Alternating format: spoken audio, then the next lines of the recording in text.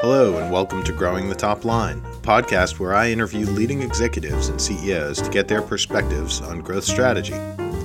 My name is Cliff Farah, President and CEO of the Beacon Group, a growth strategy consulting firm. Join us as we dig deeper into the process of, growing the top line. All right, everybody, I am incredibly excited to introduce a good friend and client, Sheri Dodd, to you all. And Sheri, thanks for making time for this today. Are you in lovely Montana? I am, and I know that the stained glass here makes me look like I'm in a church. It's not a religious experience going on here, but I am in Montana. Awesome. All right. Well, for those of you who don't know Sheri, let me tell you a little bit about her. Sheri is the Vice President and General Manager of Medtronic Care Management Services. Now, Sheri, isn't there a second business unit you're involved in? We did a structural change, and that's in a business that got sunsetted while the diabetes business is focused on more insulin-dependent population. I was running the non-insulin dependent, and so they did a pause on further strategy for that business. Got it. Okay, understood. Okay, everyone, welcome Sheri Dodd. Sheri is the Vice President and General Manager of Medtronic Care Management Services. She brings more than 25 years experience in the pharmaceutical, med device and public health sectors to her role as Vice President and General Manager. She also serves as a board chair for the Minnesota Medical Alley Association, a nonprofit organization focused on leveraging the vast medtech assets in the Minnesota market for healthcare transformation and care. Medtronic Care Management Services includes remote patient monitoring, which is a really big deal these days in a COVID world. And care management services focused on improving clinical and economic outcomes for the complex chronic comorbid patient. Key customers are payers, providers, payviders, and home healthcare agencies. Ms. Dodd joined Medtronic in March 2010. Has it been that long? She's been with Medtronic for a decade and has served in clinical, health economic reimbursement, and general management leadership roles. Prior to Medtronic, she spent 13 years at Johnson & Johnson and 5 years at the World Health Organization. She holds master's degrees in health economics and epidemiology from the London School of Economics and the London School of Hygiene and Tropical Medicine. Sheri works in Minneapolis during the week, but calls Montana home on the weekends. Her husband, Kevin, 2 fat horses, and 1 3-legged cat seemingly survived during the week without her. Sheri, thank you so much for making time to chat today. I have had the opportunity to work with you for well over a decade, and I've always found you this really nice mix of cerebral capability and practical doer that I think makes for a great strategist. So I'm really looking forward to learning a little bit more about how you think about strategy development and how you've seen it done and how you've done it yourself. So let's start with the first time you can recall being chartered to drive the development of a strategy. Can you remember that? What it was? It's funny because I think when I was chartered, the first time I can remember to do it, I know I didn't have an appreciation for what was really being asked of me. I thought I was being asked kind of to go do something individual, go get some job done, and figured that, if I just spent enough time thinking about it myself and, organizing my thoughts, I could, and carving out, 40 hours or 80 hours, whatever it took, I could probably just go knock it out of the park. It doesn't work like that? It doesn't work like that. So, funny thing about strategy. So that was kind of first lesson. The second one is I also lesson in all this. I learned that a strategy without funding is just like it's just like a college weekend type of thing where you just you have all these ideas of all the stuff that you could get done and everyone's rallying around, you have a lot of momentum and beer, and then people don't have any more money and you got to start class or something. I mean, I kept thinking about it in terms of that it's this, that if strategy does not have funding, it is a pipe dream in the most politically correct way of talking about it. It's really interesting to me that there's tons of time spent thinking about strategy, but if there is not and with this hope that with a really good strategy, someone will fund. But the idea, part of setting a strategy is actually understanding all along the way the fact that how are you going to get it funded? You can't just show up with a strategy and get funding. So kind of building in the linkages and the ties to the decision makers that are going to give you money direct, new money, reallocate money, or ask you to go back and find money, or all of the three, are actually part of that strategy path. And I did not have appreciation. In fact, I feel like I've learned that late in the 25 plus years of experience. I really thought you do really good work and put together a really good idea, it just gets funded. And I have learned countless times it does not. Really, you think you learned that late? Because in my experience, when we started working together, you were really, I just recall you were very much like, make the math work, right? If we can't make the math work, this isn't going to happen. And that was, 15 years ago, something like that. But I have learned that even when you make the math work, to get strategy operationalized, it's money and courage. I'll end there. Full stop. Money and courage. Right, it's money and courage. And I think, you can stand behind the better the ROI, the less courage you need. Maybe that's the way to say it. Okay. The leaner the ROI is, the more courage that needs to be. Because you don't go by, after you get there, all your facts should be buttoned up in the data. It's not like, you're on the line, you need more analysis. By the time you're on the line, it's like, this is it. This is what the ROI looks like. But then there is are you going to go? And I think I learned that those things were a little bit on the line when the math said go. It still took courage, or sometimes there just wasn't courage or fortitude, I guess, organizational fortitude, to tip in. That could not be explained by the fact that it didn't meet all the criteria of a good strategy. What is health economics? What is health economics? So it's funny because it would be so much easier if I was in a profession, in the days where I could say I'm a marketer or whatever. And I used to say, I do health economics, and my family would be like, we don't know how to explain that. Like, what is that? So I train them to say health economics is demonstrating the value of a product in economic terms. Okay. So when you talk about ROI and strategy, just for your benefit, I would say in my career, 25% of my clients can do that, right? 75% of them have this relatively amorphous, opportunity-driven notion of growth and of strategy. And I've always thought your recognition that there had to be an ROI, right, was different and good. And it's part of our core process, right? We believe that you should be able to measure the cost and measure the return and know what you're, know what you're getting yourself into.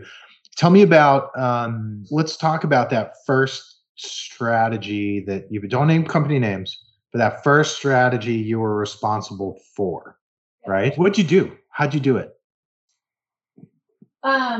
Well, it was interesting because it was a strategy that I'm happy to kind of share. It was basically globalizing clinical research. And so you think about I don't know if this was my first strategy, but this was a meaty one where I really was in charge of saying, like, look, we need to engage more of our emerging markets in clinical research. But by doing that, here's what we're afraid of. We're afraid that the sites aren't going to be very good. It's going to slow down pivotal clinical studies, and time to FDA approval is money. Every day you're delayed and getting on the market is at risk. And so we continue to have more developed markets, mostly U.S. with a few sites in Europe.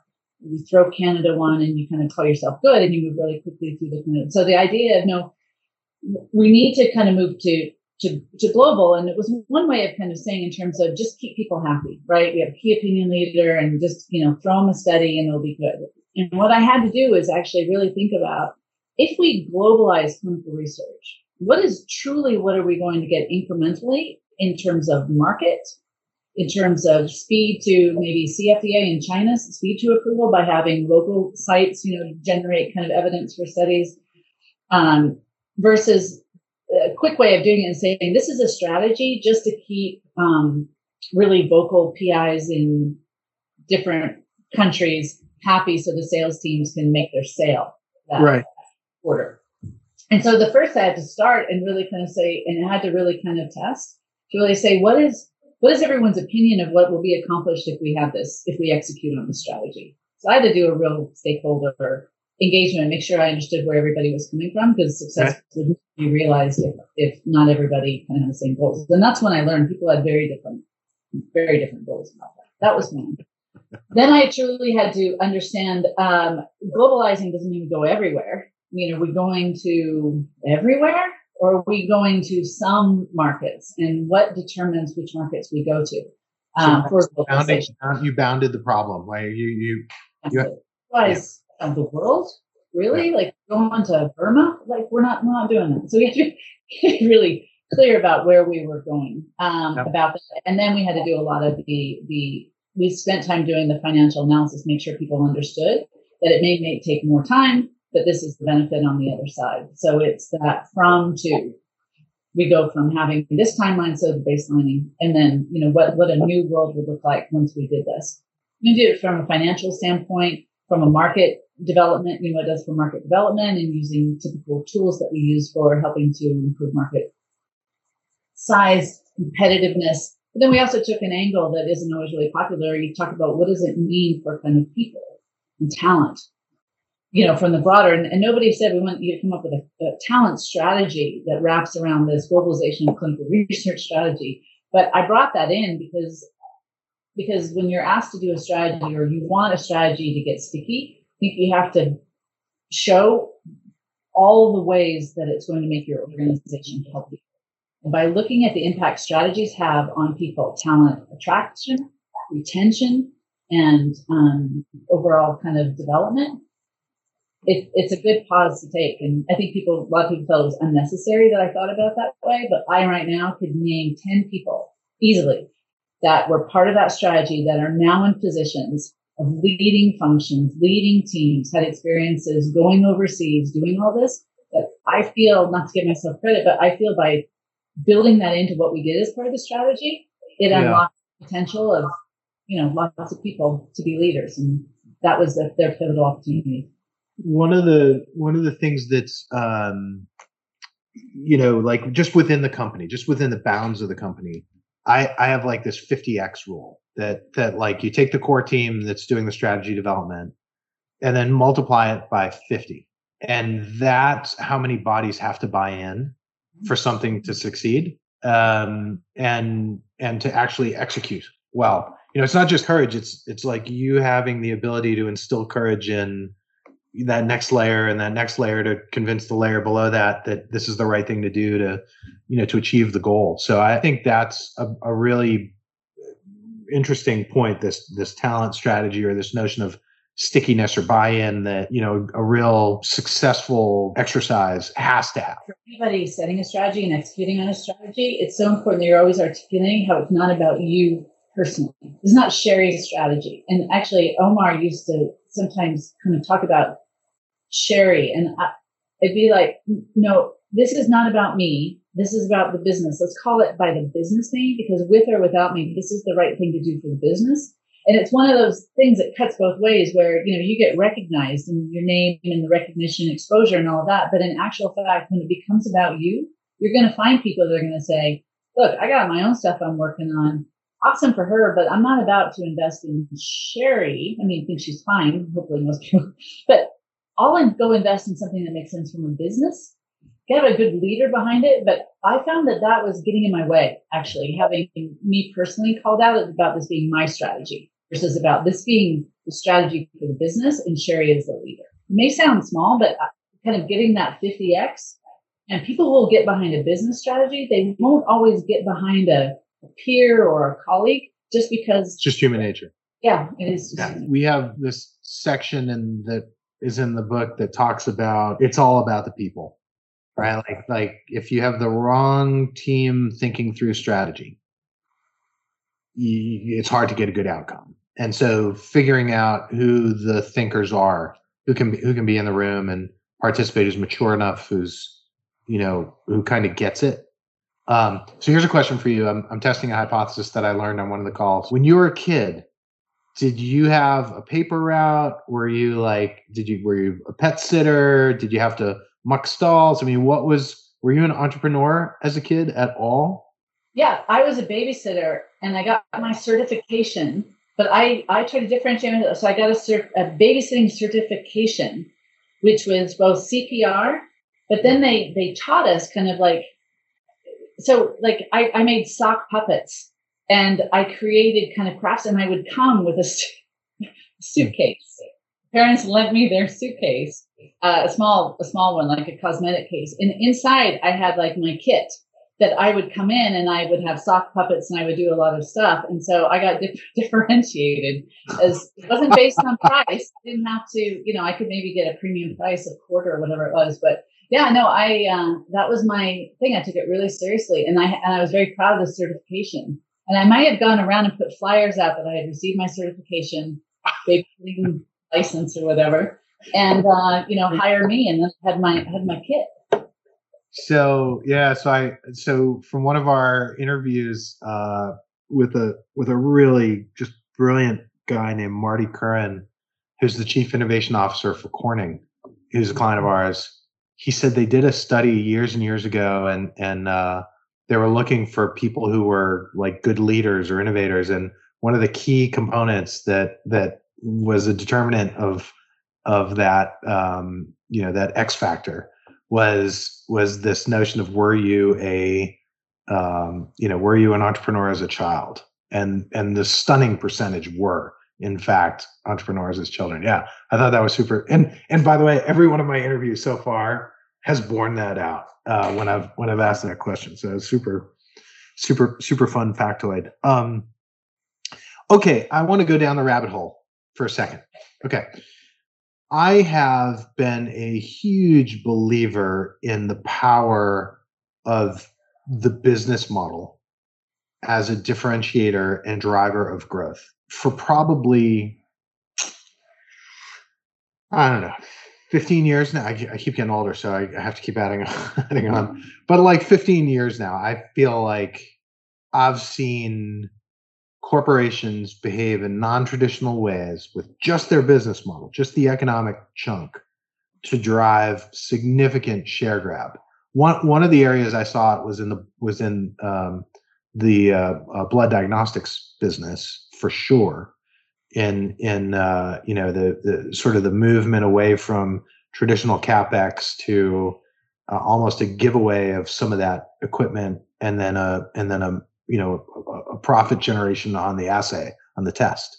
And that was like my first, wait a second, that's not normal rules, right? It's razor blade, right? The razor blades are more expensive than the razor.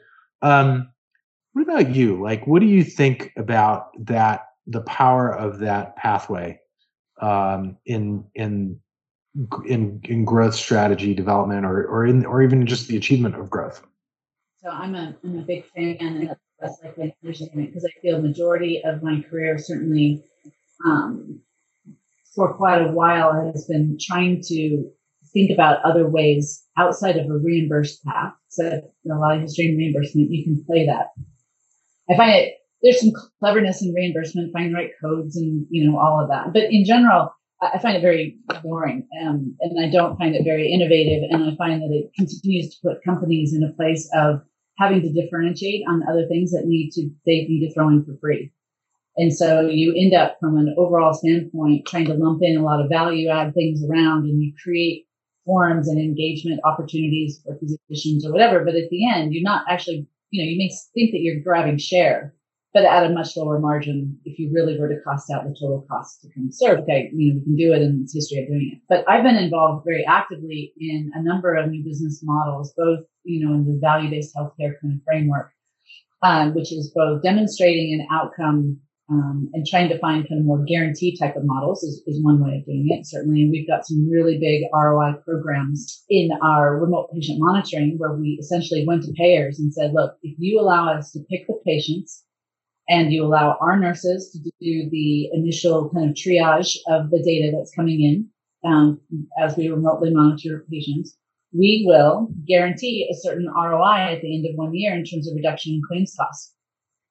And we will build in regression to mean. We will do all of these things. What we found through this is, sometimes you're ahead of your customer. We don't necessarily understand, or the people who we're dealing with haven't connected with their whole organization. So sometimes you can be leading in your business model and actually you don't have the full understanding of your customer in terms of what that actually means. And anytime you enter a new business model, right, you're not an expert at it either. So you got a lot of learnings. And I think part of the beauty of that is if you are experimenting, you are naturally going to be ahead of your competitors if they are not experimenting. The difference is you can experiment all day long. If you don't take time to understand what you've learned and adjusted, that also is a little bit of a waste. But why I like new business models is because I think it takes you out of the ASP corner, takes you out of the got to differentiate on something else, which is a pretty high cost. You have to keep your direct distribution people in place, to people and all of that, and come at it from a more neutral space and just say, look, if there's no value here, there's no value, and we'll walk away. You tip people in. And then you work harder, I feel, for it because there's a lot on the line, including the revenue, but also that opportunity. Once people trust you, then they'll allow you to do it again. They'll let you go deeper and they'll let you go wider. And that to me is a growth strategy like none other. Yeah, I work for a lot of big companies, and one of the challenges I think you have in a big company is the amount of visibility. So publicly traded companies, there's so much visibility on everything you do, and it's hard to try something new, right? And so one of the pathways in our framework talks a lot about this sort of disruptive innovation area. And I think that where that best happens, I'd be curious to see what you think about this. Like, I think about them as test beds, is like little geographies. Like, go do it over there, right? Send your kids away to college, let them learn, and then let them come back and tell you what they learned, but don't mess with the core, right? So go try this stuff either internationally or with a different customer community, or quietly under this umbrella of protection that you put over them, and you only celebrate it once it's successful. What do you think about that? So on two fronts is the idea of what is success. And I think in the normal business models, our business is so used to success is measured by you're launching a new technology, so you're going to see the success immediately. Or you have some promo campaign, whatever you're kind of doing, and you have these kind of quarterly, almost like sales incentive type of programs where you actually, and they're measured on a quarter basis. When you're trying new business models, you're not going to see it on the quarter. Especially in ROI models where you have to have it run a certain amount of time and you're still kind of experiencing, you may not see it for 2 years. In fact, many of our payer ROI models, by the time we get a contract, 12 to 18 months to get a contract, everything's signed, data security, privacy, IP. Yes. Then you get into actually doing the service. At the end of 1 year, mature claims, reconciliation, all the way down, you're 2 years before you actually know if this works. And so success is a longer timeline. And I think that that's what's hard for large companies to do because they are not used to long timeline for actually seeing if what you're doing is successful. They do all the trial work. And that's what's different with our business is we don't do the big clinical trials to prove that this works. We actually go into it, get paid, experimenting, learning.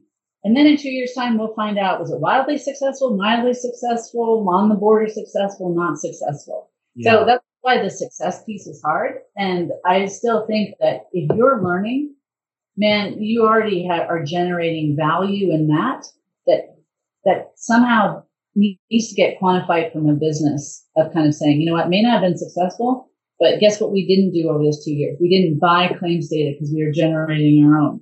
Yeah. We didn't have to buy fancy risk stratification methodologies because we were learning our own. By the way, you've got 15 people now in an organization that has been living, breathing, messy data, cleaning it up, understanding how payers move data to providers. And that's worth hundreds of thousands. Sales meeting, food and drink budget, right? Right there. So I think that's the hard part is just getting enough of a timeline on some of these big business model innovation strategies, getting enough runway to prove success or non-success and quantify how even the learnings brought value and save the company money that maybe they would otherwise spend trying to learn this through somebody else. What kind of a bet do you make when you think about and not, you don't have to be specific, like where you are right now. I'm just saying in general, as you think about these evolutionary steps you can take, and you think about it in terms of like the revenue pie, right? Like, I don't know, you have to make $100, right? Of that $100, what part of the commit comes from an entirely new breed of sock puppet that you're going to use to go dazzle the neighbor? I don't know. You're going to go into pet sitting. You're not going to go into babysitting. Learn dog CPR. You're not going to. So, like, how much do you think is appropriate for risk? Just don't just gut, like 20%, 30%, 40%.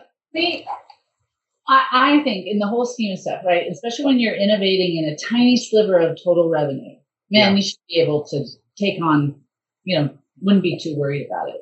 And I think that when it comes to the materiality of any of these strategies in terms of being, diluting revenue for a $35 billion company, off record, like, come on, are you serious? Yeah. We're free to do this because of an eventual that it could, time to profitability and then ultimate margin doesn't match the 99% of your business, and you're going to walk away from it because you're worried about someday being able to dilute $35 billion. I hope that's successful. Yeah. Because there's so many things you can do with it. So I think the smaller the revenue input to the larger, the less that you should. Otherwise, it's not experimenting. It's not experimenting. People won't take that kind of risk. They'll cut corners. They'll not be bold in their thinking if they feel that they've got to meet that type of number for risk. So on the fringe side, on that, okay. So when you think about the majority of the businesses that we work for, that you've worked for, 80-90% of your revenue is from your core, right? It's like doing what you know how to do, doing it well, defending against, evaporation. And then there's this 10% that's this emerging side. I believe you have to have a champion that protects that. Yep. Like you as a leader have to know that you're going to have to not be popular. You're going to have to throw elbows. You're going to have to put your career on the line from time to time. How often do you feel like you put your career on the line in your career? How many times have you been like, I'm going to the mat on this? 4 times. 4 times. 4 times. Where I really thought like I could lose my job, kind of a vote of no confidence. Where I really thought like, do I, what's my plan B? Right. Where I really was kind of actively thinking like this could go bad, and I'm not sure I could recover reputationally. Yeah, I think I'm in the 6. I'm in the 6 range on that. You are? Yeah, I'm in the 6. And what's funny is, as an entrepreneur, and this book is for both, the difference is you're betting your kids' tuition. You know what I mean? It's the same. It's the same in a career where you're salaried, but it's just a little. Yeah, where are we going to go? When I said that, I thought that's where I felt in the moment. But I guess that's important because you got to have leaders and you have to understand what they're looking at. I would imagine that if it all kind of got turned around, that people who were higher up with me would disagree that it was ever that risky, right? So I think that it's a different perception. I would say I'm probably facing, right now, one that's pretty substantial. It's a really big swing, and I have a lot of people saying, take the swing. And I'm taking the swing and also thinking, if this doesn't go, no one's saying take the swing and I'll catch you. Right. But they're saying I'm taking, and I think it's because, that fear of, if it fails, man, where am I going to go? Yeah. Keeps people from doing the bigger swings. I also think, though, it gives you a clarity of commitment, right? Like if you're in, and you're going to make it succeed through force of will. And not everybody has that. I think some people think it should just happen, or, let's play fair. And not that you shouldn't not play fair, but I just, when I started my company, my wife framed it. I was having crisis of doubt and, am I going to succeed? Am I going to fail? Oh yeah. Oh God, please let me survive, God. Every night on my knees, please, God.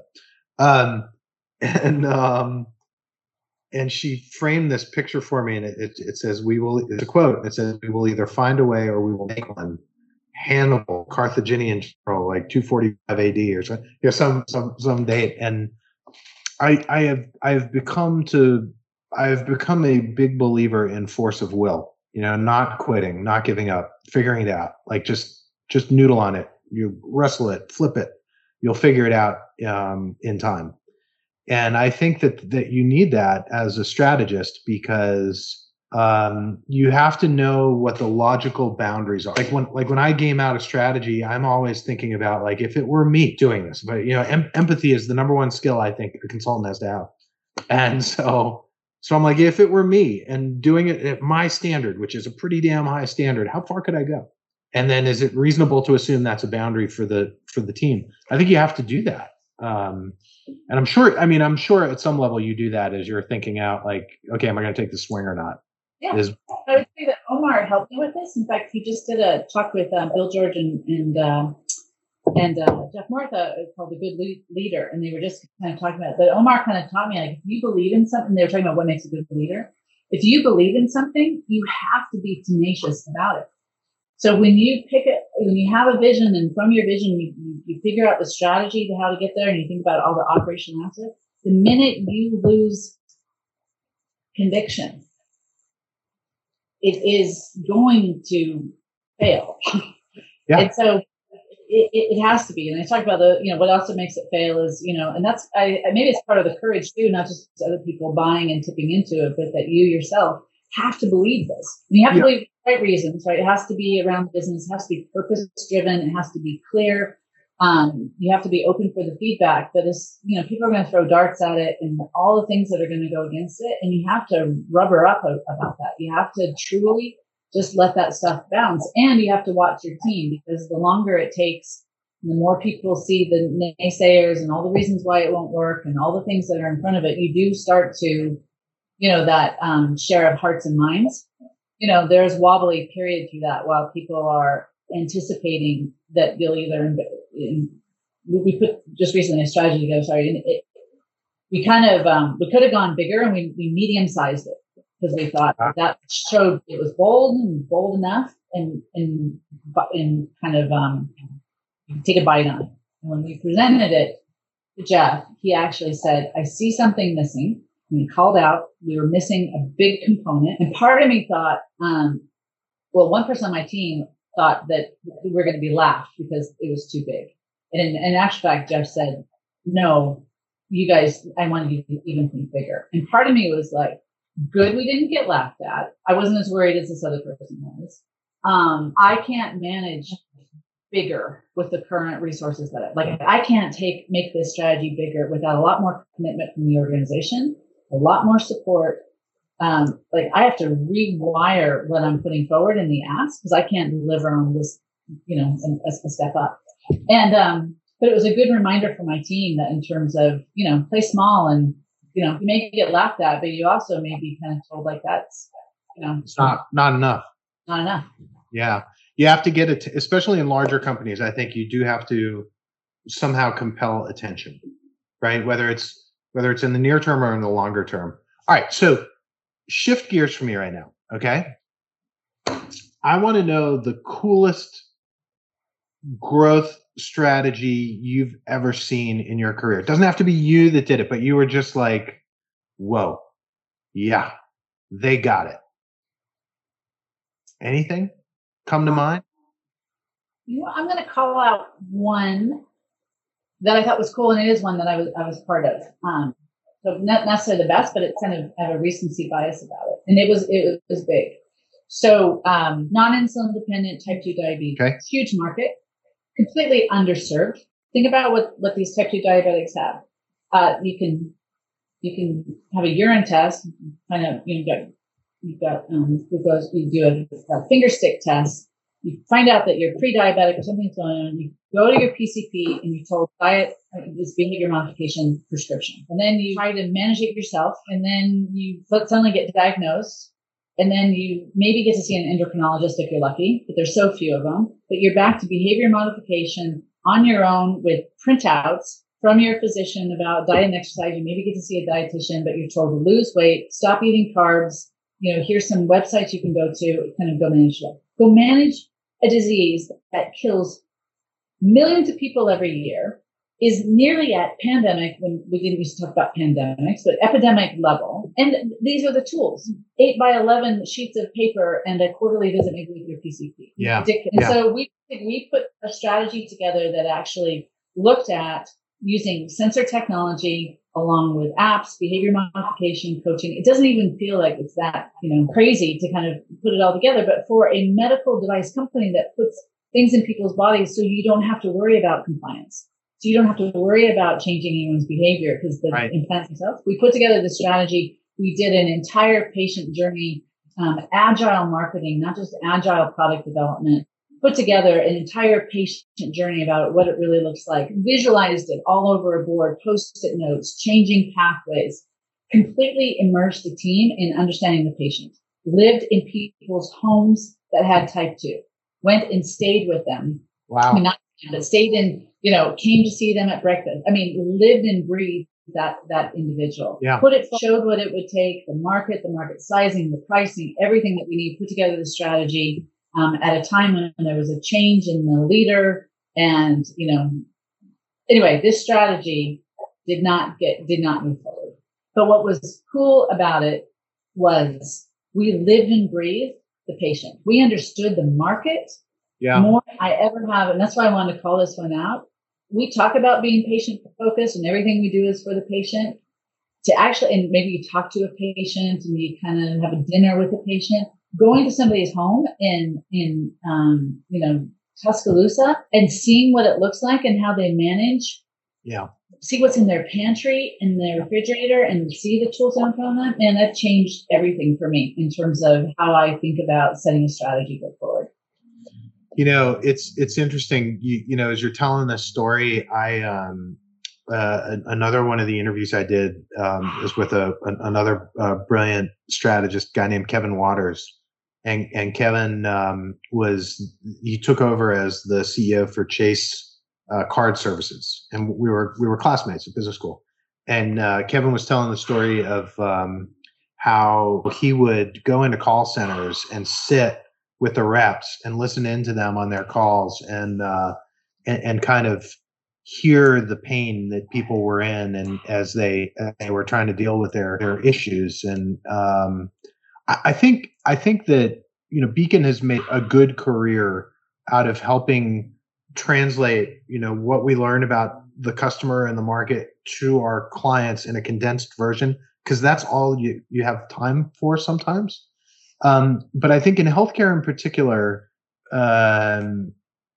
you have such a low margin of error, and there's so much good that comes out of being right that I really like the notion of this coexistence, this immersion, to validate that what you came up with working with a firm like ours really is practical and is going to make a difference. So that's great. I appreciate that. Just because you sell to them, or just because you engage, do you really know your customer? And that's where I think Beacon does so well, is that you do that synthesis because you don't have time, nor the credibility, nor will people necessarily give you the real skinny on what's happening. And so you do need consultants that help you with that overall process. And it's an and strategy. You've got to go find a way of immersing yourself day in the life, and truly not just as a road trip one off, and how do you build it in and test, unconscious biases that people have in terms of what they thought, or people don't know how to use technology.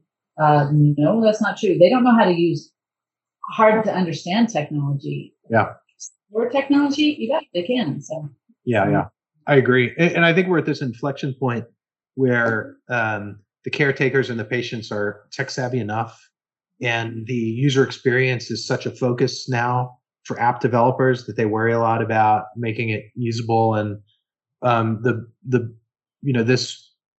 this post-COVID world that you find yourself in right now is and where in this and the role you serve for Medtronic, I think, is just such a critical one, because I believe and I hope that this remote clinical engagement continues to happen.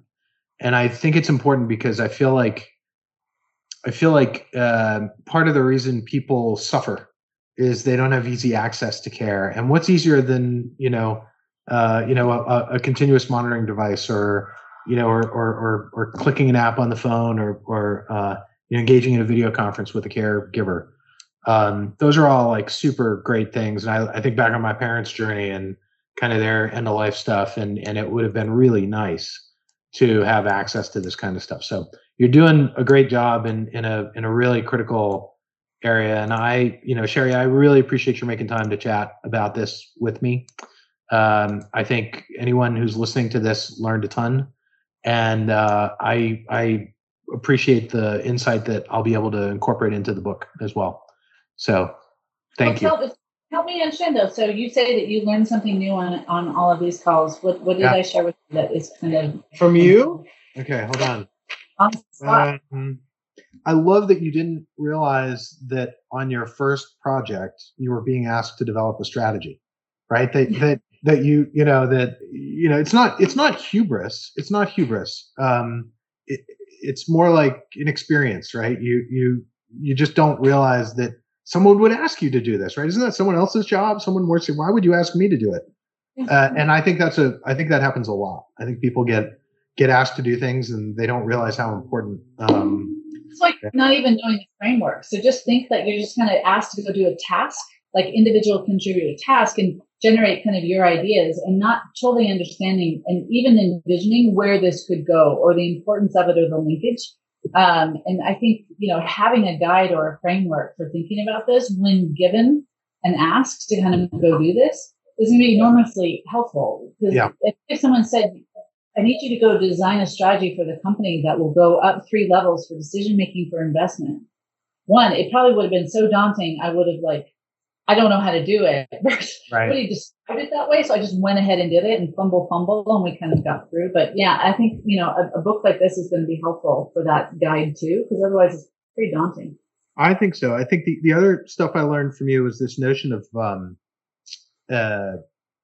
you call it money and courage. I call it mandate and resourcing, right? Like it's not, the money has definitely got to be there. And I can't tell you how many, as